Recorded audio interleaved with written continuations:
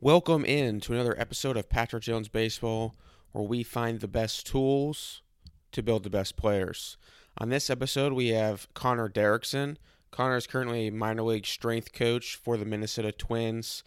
In this episode, he goes over his own background in the strength conditioning realm, recommendations for players of all ages on nutrition, sleep, strength conditioning, working out, and what 2 to 3 exercises would he pick to that would really help an athlete strengthen their core, which is something that it seems is the most common theme in baseball is players who don't have a strong core. So great episode. Really enjoyed my conversation with Connor. If you enjoy the podcast, please make sure to head on over to iTunes and subscribe, rate, and leave a review. That would be greatly, greatly appreciated.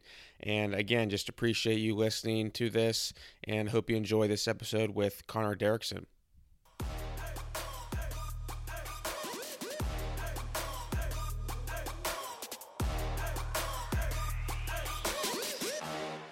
All right, we now welcome on Connor Derrickson. Connor, thanks for coming on today, man. No problem. I'm glad to be here. So you're with the Twins. You said your title is minor league rehab coordinator. Yeah, minor league strength and conditioning coach, minor league rehab strength and conditioning coach. Minor league rehab strength and conditioning coach. Okay. So I got definitely a lot of questions for you. It's a weird time right now because it seems that, the minor league season was canceled. So it seems as if we're going to have many more months to prepare for next spring training. So right now, what would be your recommendation to players all over the place whose season's winding down? Maybe they just got done with summer baseball, or maybe they couldn't play at all, and they have 6 to 8 months now to prepare for next season versus the typical 2 to 3 months. Is there anything different that you would recommend to them in terms of a workout program? Yeah, it really varies with obviously athlete to athlete, but a lot of people we get away and we almost not necessarily make excuses, but find ways to not train as hard. I played this many games, or I threw this many innings, and I need to take this time off. When most of the time we need to just stick to training year round. So that's a big thing. It's like get a consistent training regimen going, consistent training plan, and stick to it because especially with less baseball volume happening right now for most people in America, we try to pick up that volume somewhere else, and it needs to really be the weight room right now. So you don't think that when it's 100 degrees outside and kids are playing day in and day out that they shouldn't? Now, I'm not saying back off training, but it should be different than if it is in the off season in terms of volume and how hard they're training. Oh yeah, I mean, in the off season, we're obviously going to train a little bit harder and maybe more days or so than in season. But when it comes to like heat and games played and stuff like that, I still think yes, volume might need to go down, but intensity still needs to be obviously monitored and controlled, but it needs to be somewhat high. And I believe that you can still get stronger in season. I don't think that's something we can shy away from or need to shy away from. When it comes to volume and tracking athletes' recoveries, do you think that a lot of people who are going to be listening to this are going to be parents, they're going to be coaches, players of all different ages, and I've seen the Whoop band where it tracks recovery. Would you recommend that way they can understand whether they should push themselves or not that day, especially in season? Like, what are your thoughts on that? Yeah, I've heard mixed reviews on Whoop bands. I think maybe for person to person it might be okay. Maybe if you're going to get Whoop bands for 100 guys and you're going to track a team or something like that, it might be a little bit muddy or it might be a little bit different there. But my understanding is that sometimes the data can get a little bit muddy, just monitoring when you can wear it, all the environments that you wear it at, do you ever take it off, stuff like that. Recommendations for getting it, I mean, it can't really hurt. I mean, if you have the money, but a lot of people don't really check off the easy stuff that you need to do when it comes to recovery first. Like, are we sleeping 8 hours a night? Probably not. Are we having like 3 to 6 solid meals a day?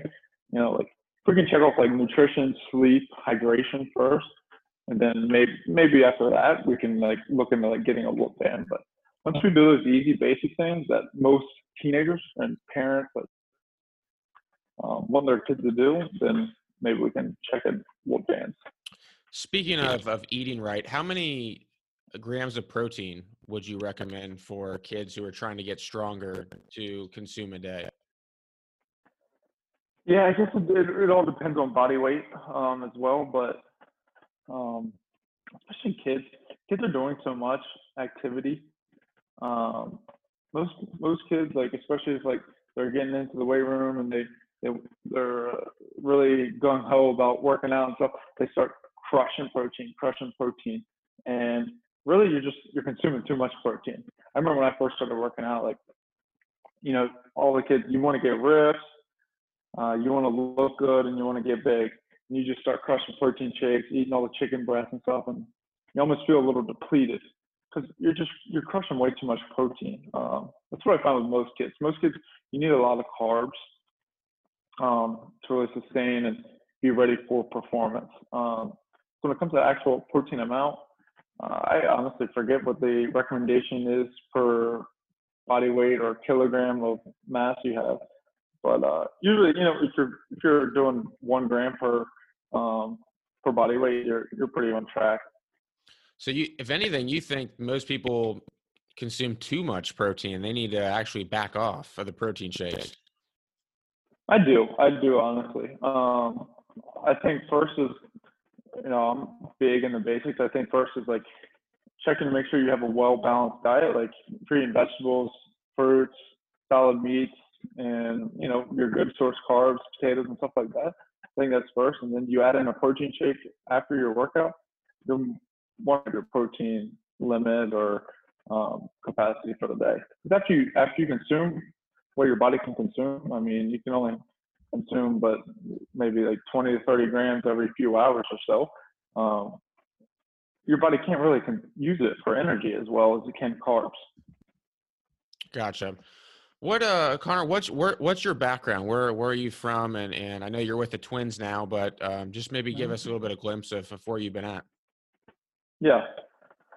So I'm actually from Virginia. I'm from a little island in Virginia, actually called Chincoteague Island. Little nobody island. We grew up with like 20, graduated with 30 guys in my high school class. Played JUCO ball a little bit after high school. In high school, I played all sports, football, basketball, baseball. Played some JUCO ball. Stopped playing after that, actually. Went to a D3 school called Salisbury University in Maryland. That's where I started doing internships and getting into strength conditioning. I did my first internship there and fell in love with it. Had a great mentor in Matt Nine. He's still one of the, I think, great strength coach, and especially in small schools. I did another internship at Sacred Heart University in the summer. After that, I went to William Penn University for a fellowship there out in Iowa.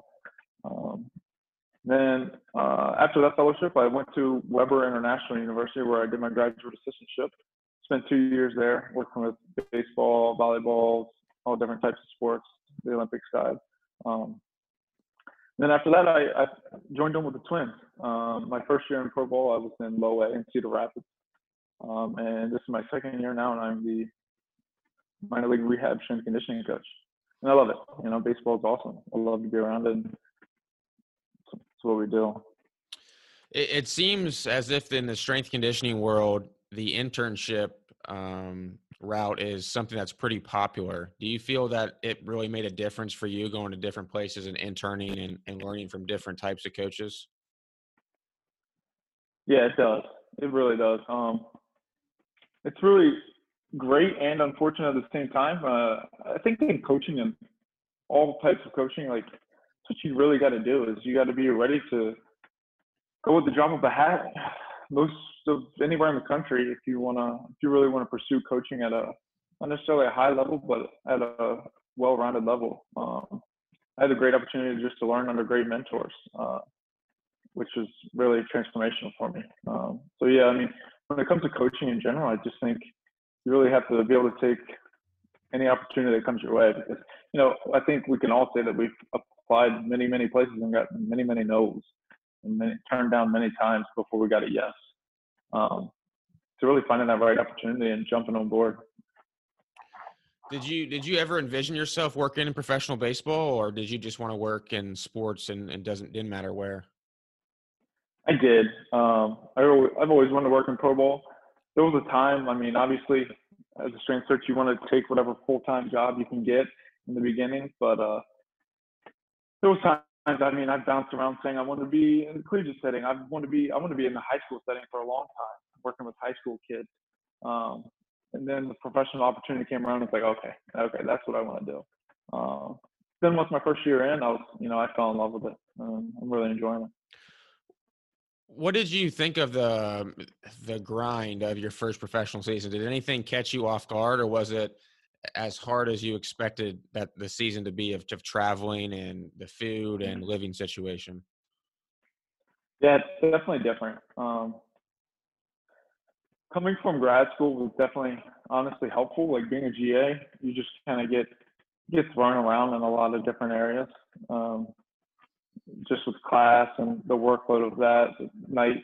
I mean, I had night classes, so I was in class till 10 o'clock at night, coaching baseball groups at 5:30 in the morning. So it's like, and you're doing meetings and coaching in between. So it's just go, sleep, wake up, do it again. And then it's just, you get to baseball and it's like the exact same thing, but totally different. You're traveling, it's you're away from your family, you're away from your loved ones or whatever.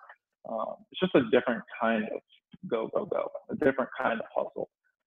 And it was different. Yeah, it definitely takes some adjusting, but if you got a love for the game and a passion for what you're doing, it's definitely easier. Earlier I was texting you about, some possible topics, we could dive into a little bit. And one that someone sent me, and I had messaged it to you too, was why are there certain hitters and pitchers who are small in size? They're not very tall, they don't weigh very much, but yeah, they generate a ton of power. So I think the guy I mentioned to you was Mookie Betts, right? How is someone like Mookie Betts able to generate more power at the plate, hit the ball harder than, I don't know, just someone like me who's like 6'4", like 220, but he crushes balls compared to me? Yeah, that's a great question. Like, it's something we'll always really wonder, because there's always going to be outliers. Like, me and a couple friends and people, we were having a good conversation this past weekend, honestly, about similar topics. And it's like, if you look at all the hitters throughout the major leagues, most of your power comes from the monsters, your massive people like the Cruzes and people that weigh 200 plus pounds, like your size, like you said, 220, 240, really strong human beings, really girthy, strong humans. Why? Probably because they have a greater or smaller window of error. What do we all chase? We chase exit velo.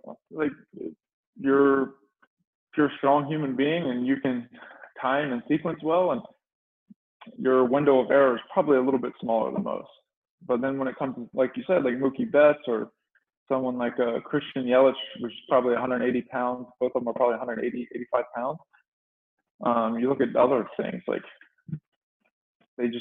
my opinion, I think that their window of error is just a little bit smaller and that they might just be a little bit more athletic than the others. They probably disassociate really well from the hips and the pelvis, or from the pelvis and the shoulders. They probably have extremely great timing, great sequencing. Like I said, can separate really well and just have great guide to ball and hand-eye coordination.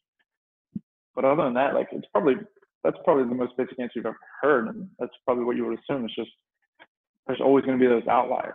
But in my opinion, it's just strength wins. Like, even if you look at, like, I try and think of like Bryce Harper's probably maybe 200 pounds, but the dude's strong as an ox. I just only know that because I follow him on Instagram and I can see him squatting the house and training really hard. And I really think that wins. And in the end, strength will win. But guys like Mookie and Yelich, like they're, I think, very few and far between, but extremely athletic and great timing and sequencing. So would you say the same thing for pitchers who aren't very big either? I was watching a guy the other day in the big leagues pitch. I kid you not, he looked like he weighed 160 pounds and he was throwing 100 miles an hour. It was just unbelievable. I would say it's very similar. Levers, great advantage on levers, and usually they don't. In my opinion, I don't know the actual numbers, but usually I would say they probably don't last. If you actually look in the big leagues and look at how many guys that are under 200, 210 pounds that have been in the big leagues for over 5 years, probably few and far between. And if you were to say they've been in the big league 5+ years, over 200 pounds, and throw over an average of 92, 93, 94, 95 miles an hour, it's probably not many guys. Yeah, or probably getting hurt if they are. Exactly, probably broke. So do you feel that strength coaches, even though maybe you can't just take anyone off the street and who's not very big and make him into someone with a generated amount of power as Mookie Betts, but do you think that they can make significant gains by really utilizing strength conditioning? Yeah, I do. I really do. Whether it's pitching or hitting, I think size really matters and strength really matters.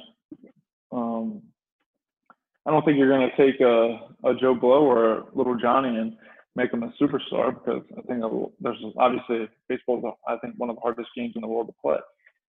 But I think strength training and training in general is one of the first boxes to check off, because anybody can go in the weight room and work hard if you have a decent strength coach to watch over you. One of the hot things probably in the past year or two has been movement assessments. You see them everywhere on Twitter. Curious to hear what you think about that, because I've talked to some people and they like doing the movement assessments, and then I've talked to some other coaches and their philosophy is I'm assessing every day just when the guys are warming up. So it's kind of a different type of assessment. What are your thoughts on that? Yeah, I think it's important. I think everybody is different. I think we can't really treat every individual that comes in the weight room or within your organization or your team the same. I don't want to give, wherever I'm at in the future or here with the Twins, I would never want to give everybody the same blanket program. They all don't need the same things. They all have different needs. So how do we differentiate between those needs? We need to screen them in every way possible, I think. If you look at SFMA or FMS, I think they all have great screens in that aspect for movement and stuff like that, as well as On-Base U. On-Base U does a great job of demonstrating all of those different screenings and applying them to baseball in like easy ways to show people, and almost like so high schools can do them on their own. I think they're all great. And I think, like I said, you never want to give 20, 30, 40, 50 guys the same exact program, because nobody needs the same thing. We all have different needs. Is some of that just based upon, though, in terms of giving them different types of programs, just on who they are, like what their build is, like what they need to, the lowest hanging fruit, I guess, if you will, if it's someone who, we're trying to get them to be able to hit the ball a little bit harder and farther, you don't necessarily need a movement screen to tell you how to program that player. Mm-hmm. Or am I off on that? No, I think my thing is in the end, overall, probably 90% of people, especially your high school, collegiate, minor league guys, strength is going to win first. Basic strength training is going to not fix a lot, but it's going to help a lot. A lot of anterior core training, basic movement patterns, getting stronger in those movement patterns is going to help first. And then it comes to, the movement quality of everything, and you really dive into that and how you're going to load those patterns and the best way to load those and get exactly what you want without hurting anybody. So it really is, I believe, necessary and important, especially if you have the time and the resources. Do you like to utilize certain exercises to help strengthen that interior core. And I asked that because I work with high school kids, and I've seen a lot of high school kids, and that seems to be lacking for many of them. And so I'm just curious if there are certain exercises, and I know it's hard to exactly be able to program because you don't actually haven't actually seen them yet. But I guess just from a standard point of view, are there anything that you would recommend? Yeah, for sure. Honestly, I would start with your big three movement patterns. It would be a squat pattern. Most people forget, like they always think it's like some kind of plank or a dead bug or something just to get the anterior core strong. But a great squat or an actual heavy squat will train the core extremely well, better than really anything, especially a good squat and a deadlift and a push up. You probably saw during COVID all the videos on Instagram with push up just getting butchered in the beginning, like pre-beginning mid-COVID, where everybody's on push up challenges and their pelvis is touching the ground before their chest is anywhere near the ground. You know what I'm saying? Yeah. So great pelvic positioning during a push up, and weighting or loading the push up in that position, phenomenal anterior core. And the same, like I said, with a goblet squat or a normal squat and deadlift, having the core and the pelvis in a good position and training and loading those positions, one of the best ways possible. Do you think that, 'cause I actually got this question the other day from someone who was worried about stunning his kid's growth by starting to having him lift weights, and I told him, I was like, I know enough to be dangerous, but I mean, I'm not a strength guy by any stretch of imagination.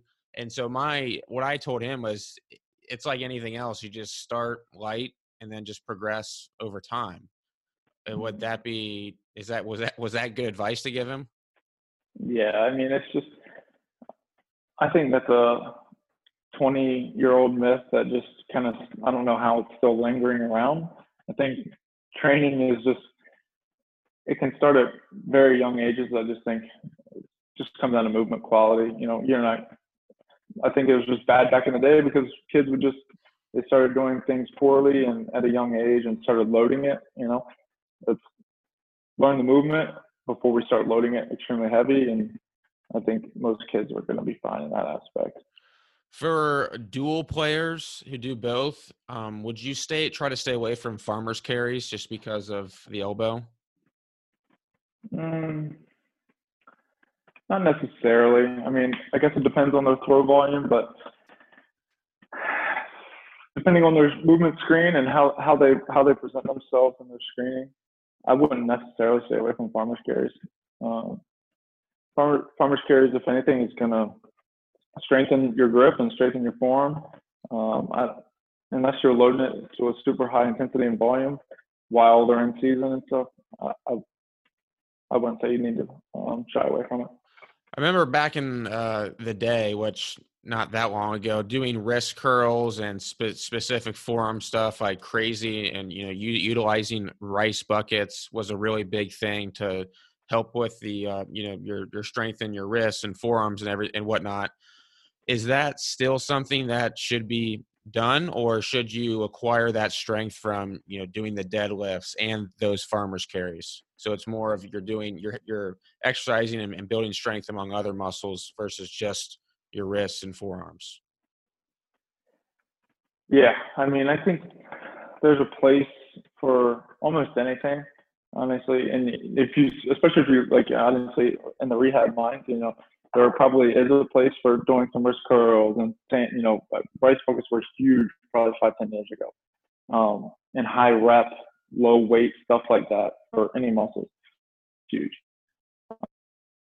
And probably in some part of the rehab model of somebody coming off an injury, it might be good because they can't do anything else, and that's some way to train the muscle or musculature around an injured limb or whatever they have going on. But if you're completely healthy and you have no other issues, the best way to do is to load it up as much as possible. And if you can deadlift 400 pounds plus, your grip's going to be pretty good. You're going to have pretty good grip strength, and therefore you can farmer's carry and do all these other things, and you don't have to load it with 15 pounds and hit 15, 30 reps. You know what I'm saying? Okay. Connor, I got a selfish question. I can't bench press very much at all. I mean, like very much at all. But yet I can Yeah. dumbbell bench press a really, really, really good amount.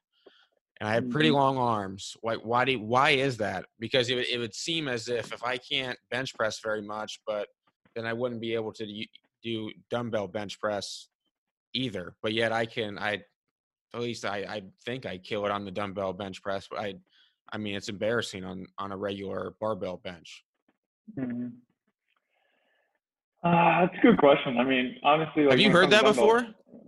yeah, yeah, yeah, Okay. yeah. And like when it comes to dumbbells, like honestly, there's a lot of stability that comes into play because you're not like fixed and you can't really like bend the bar and kind of make a home there. And that's what most people struggle with on bench press is that they don't really make them one with the bench. You know what I'm saying? Like you need to really, most people don't get their feet set and really screw their feet into the ground. They don't realize how big of a multiple joint movement it is. Like, because your feet need to be really driving into the ground.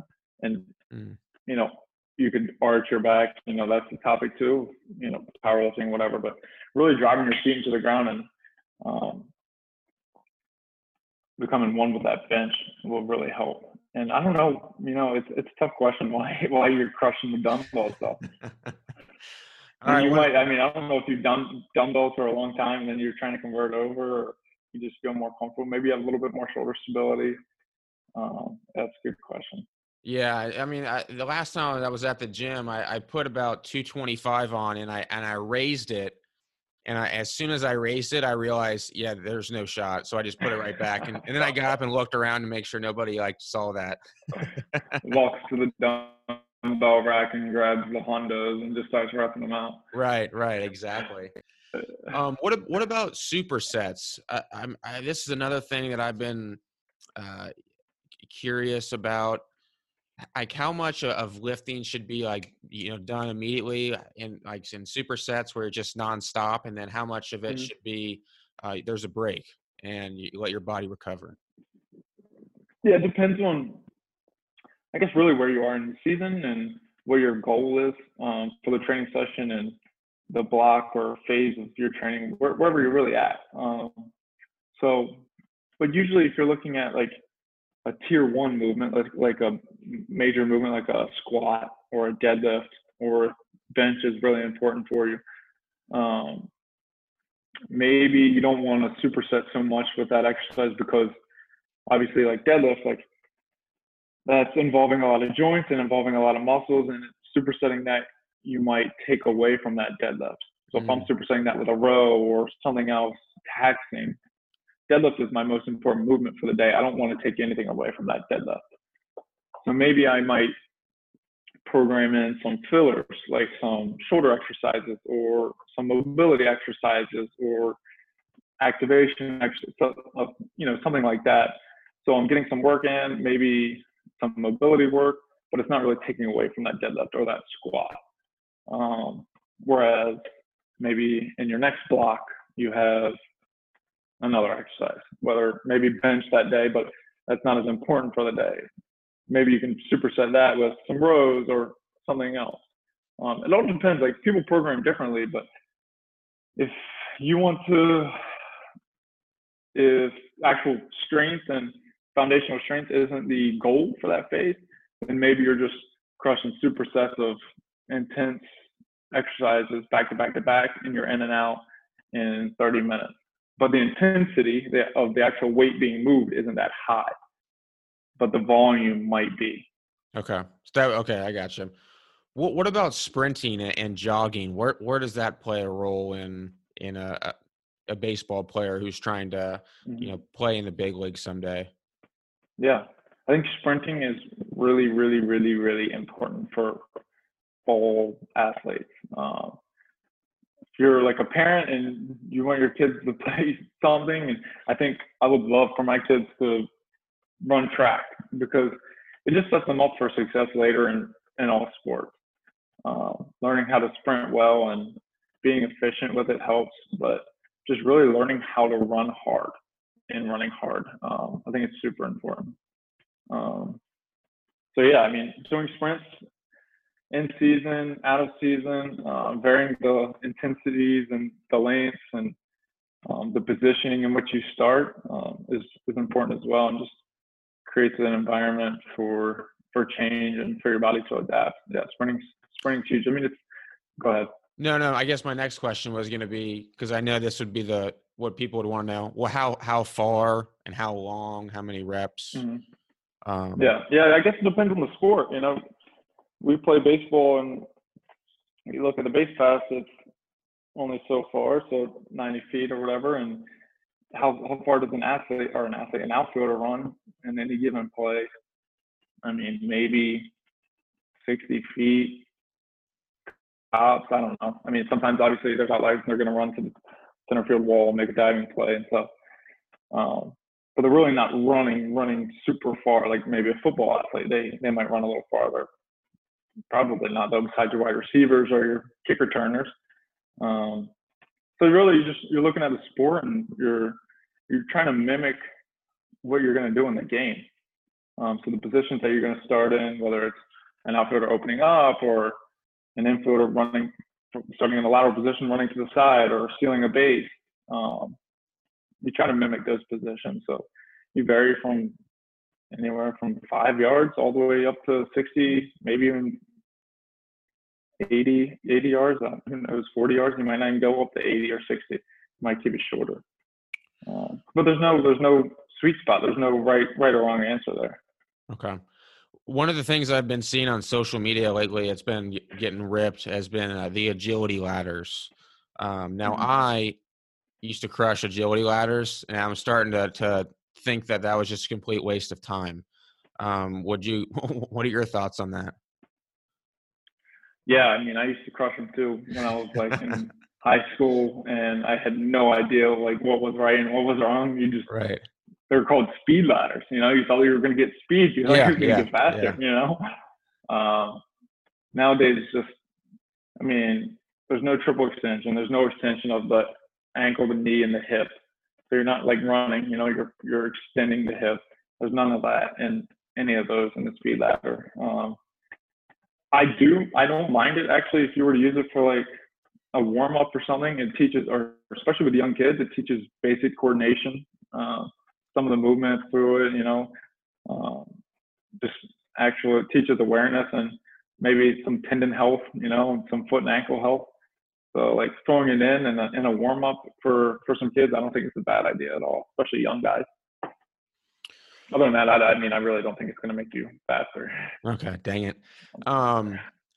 The next thing that I have on here that I wanted to talk about was the recovery process, because baseball players, you play every day. Sometimes there's, playing multiple games a day. So at the end of the day, to help you recover and get ready for the next day, would doing a 15 to 30-minute static stretch of hamstrings, quads, hips, everything increase your recovery for that next day? Depends, I guess, and that's an easy answer for anything, but I'm big on the individual and what makes them feel good. And I think mentally, I think that's important, especially in the sport that we love so much in baseball. I think there's a lot of feel, and having the athlete feel super good is huge. So if a pitcher he just had a start that night and he likes to static stretch for 10, 15 minutes or maybe get on the bike for just steady state for 10 minutes, I think that's okay, because I think that'll help him feel better for the next day. But would you recommend that? Yeah, I really don't think there's any harm in that. To me, if I would say go eat a good meal and go to sleep. That's your number one. Like a lot of people, there's a lot of like run some polls, go do this run after every start. I don't know if the recovery process can really start then if you're going to start more activity. It doesn't. To me, I think we should let the recovery process start immediately after that last pitch is thrown, as you go take a bite of your food and you're relaxing with your friends or something like that. I think, and then you get a good night's sleep. I think that's best personally. What about ice baths? Yeah, ice baths. I guess that kind of falls into like the feel thing. Right after, I don't know, like maybe for a position guy and you're playing every day and you just mentally you need a shock to the system, and there is actual research that say ice baths can help, but there isn't like any saying that they will. It says that they can help, you know. Yeah. So obviously it comes down to each individual. Because you'll see, you know, a lot of places have hot and cold tubs. They'll go hot, cold, whatever for so many minutes. Whether that's in the morning before or after or whatever. But like I said, it comes down to the individual. Nice to have those at your disposal, though, for sure. Do you believe that when working out, specific for baseball players, that they should be utilizing rotational exercises for sport specific, like baseball? Yeah, I do. I think, you know, like a lot of baseball guys will throw a lot of med balls and do other rotational activities within the weight room, and I think it's important. I think there's a time to train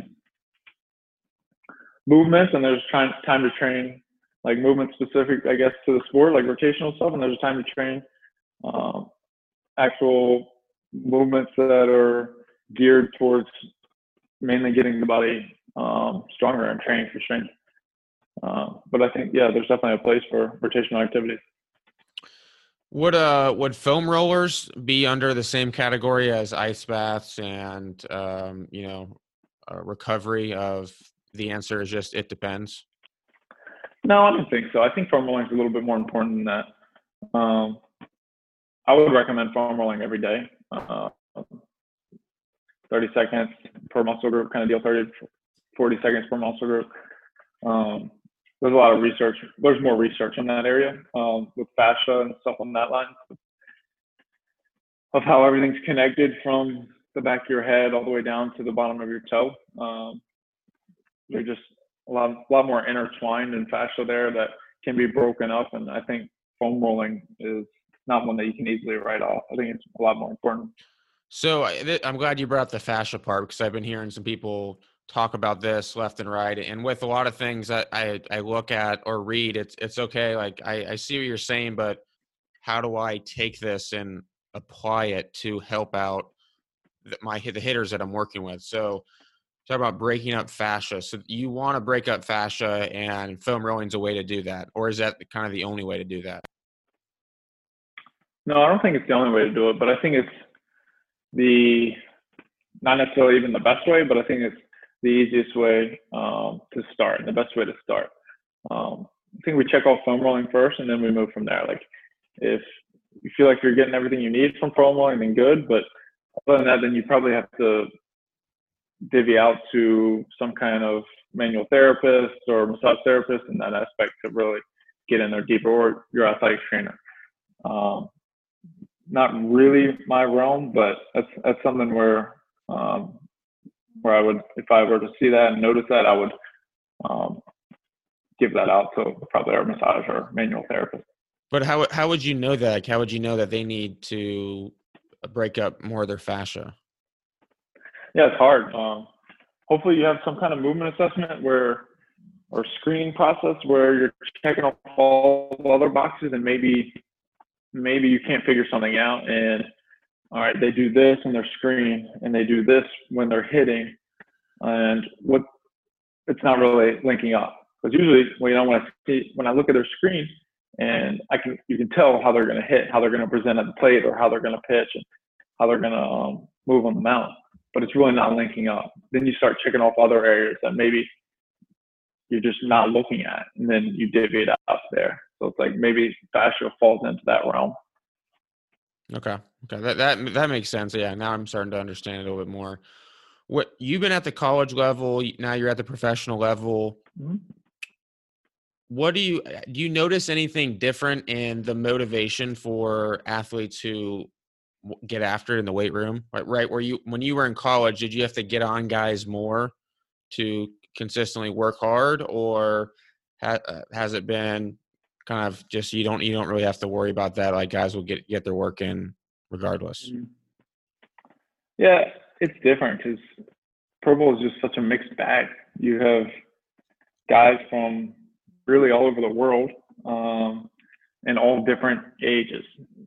Just in the minor leagues, you might have a 27, 28-year-old guy that's been to college and it's been around in the minor leagues for a long time, and you might have the 17-year-old from South America or Central America or wherever.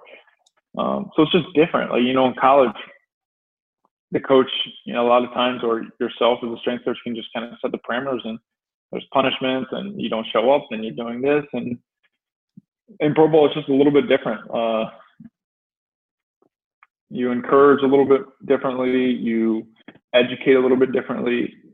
But I'm not going to talk to and educate and encourage the 17-year-old from the DR the same as a 28-year-old that's had a strength coach in college and has been around the block and is the same age as me. We're going to have two different conversations. So it's all in how you talk to people, I think, and the relationships that you build with each guy. But it definitely is different. Definitely is different. That's good stuff. Before you start your workout, say you get up in the morning, which I know happens in professional baseball. You get up in the morning, pretty early. Guys go in and work out sometimes. Mm-hmm. Do you recommend that they eat something beforehand or go on an empty stomach and then grab something after? Yeah, for sure. I definitely recommend eating. There's a lot of, there's always going to be talk about whatever the diet is, the fad diet or the intermittent fasting or whatever it is, keto and stuff like that. But we'll always recommend to our guys to have a solid meal before they come in, whatever time it is, because obviously when you're an affiliate, a lot of guys aren't coming in until 12:30, 1 o'clock, and because they get home or whatever, game ends at 10:30, they get home at 11:30, 12 o'clock, and they're sleeping till 9 or 10. So whenever you wake up, the best thing to do within that next 30, 40 minutes is to get a good meal in before you come into the field, for sure. It's interesting. I've noticed more and more strength coaches talk about how, or name the diets, fad diets of the intermittent fasting and keto and things of that nature. I assume that you're under the belief of just having a well-balanced diet and not really having to, not allowed to have any carbs or can only eat during certain times. Would that be accurate? Yeah, it's pretty accurate. I've tried them all just to try them, just to say that I've had experience with them. I've just seen them all come go. And I've seen so many athletes throughout the years they'll try this one and just nothing ever sticks. Nothing is ever consistent and it's nothing ever long-term. I just personally, I don't believe in restricting yourself from one macronutrient, whether that's protein, carbs, or fat. So yeah, that would make me pretty well balanced there. Well, I agree with you on that one. I just had a donut not that long ago, so I'm not gonna for sure argue on that one. Connor, this has been awesome, man. I really appreciate you coming on. I know, my good buddy Jared Gaynor, recommended you because I said I was looking for a really good strength coach to come on the podcast. So again, man, I appreciate it. I know I'm sure you're busy doing stuff with your own guys all over the place. So we really appreciate it. And again, man, just best of luck to you. Yeah, I appreciate your time, and I appreciate you really just having me on here, man. It's been a blast. Thanks for listening to another episode of Patrick Jones Baseball. Make sure to go subscribe on iTunes so you can stay up to date on the latest trends and techniques being taught in player development. Until next week, hope everyone stays safe.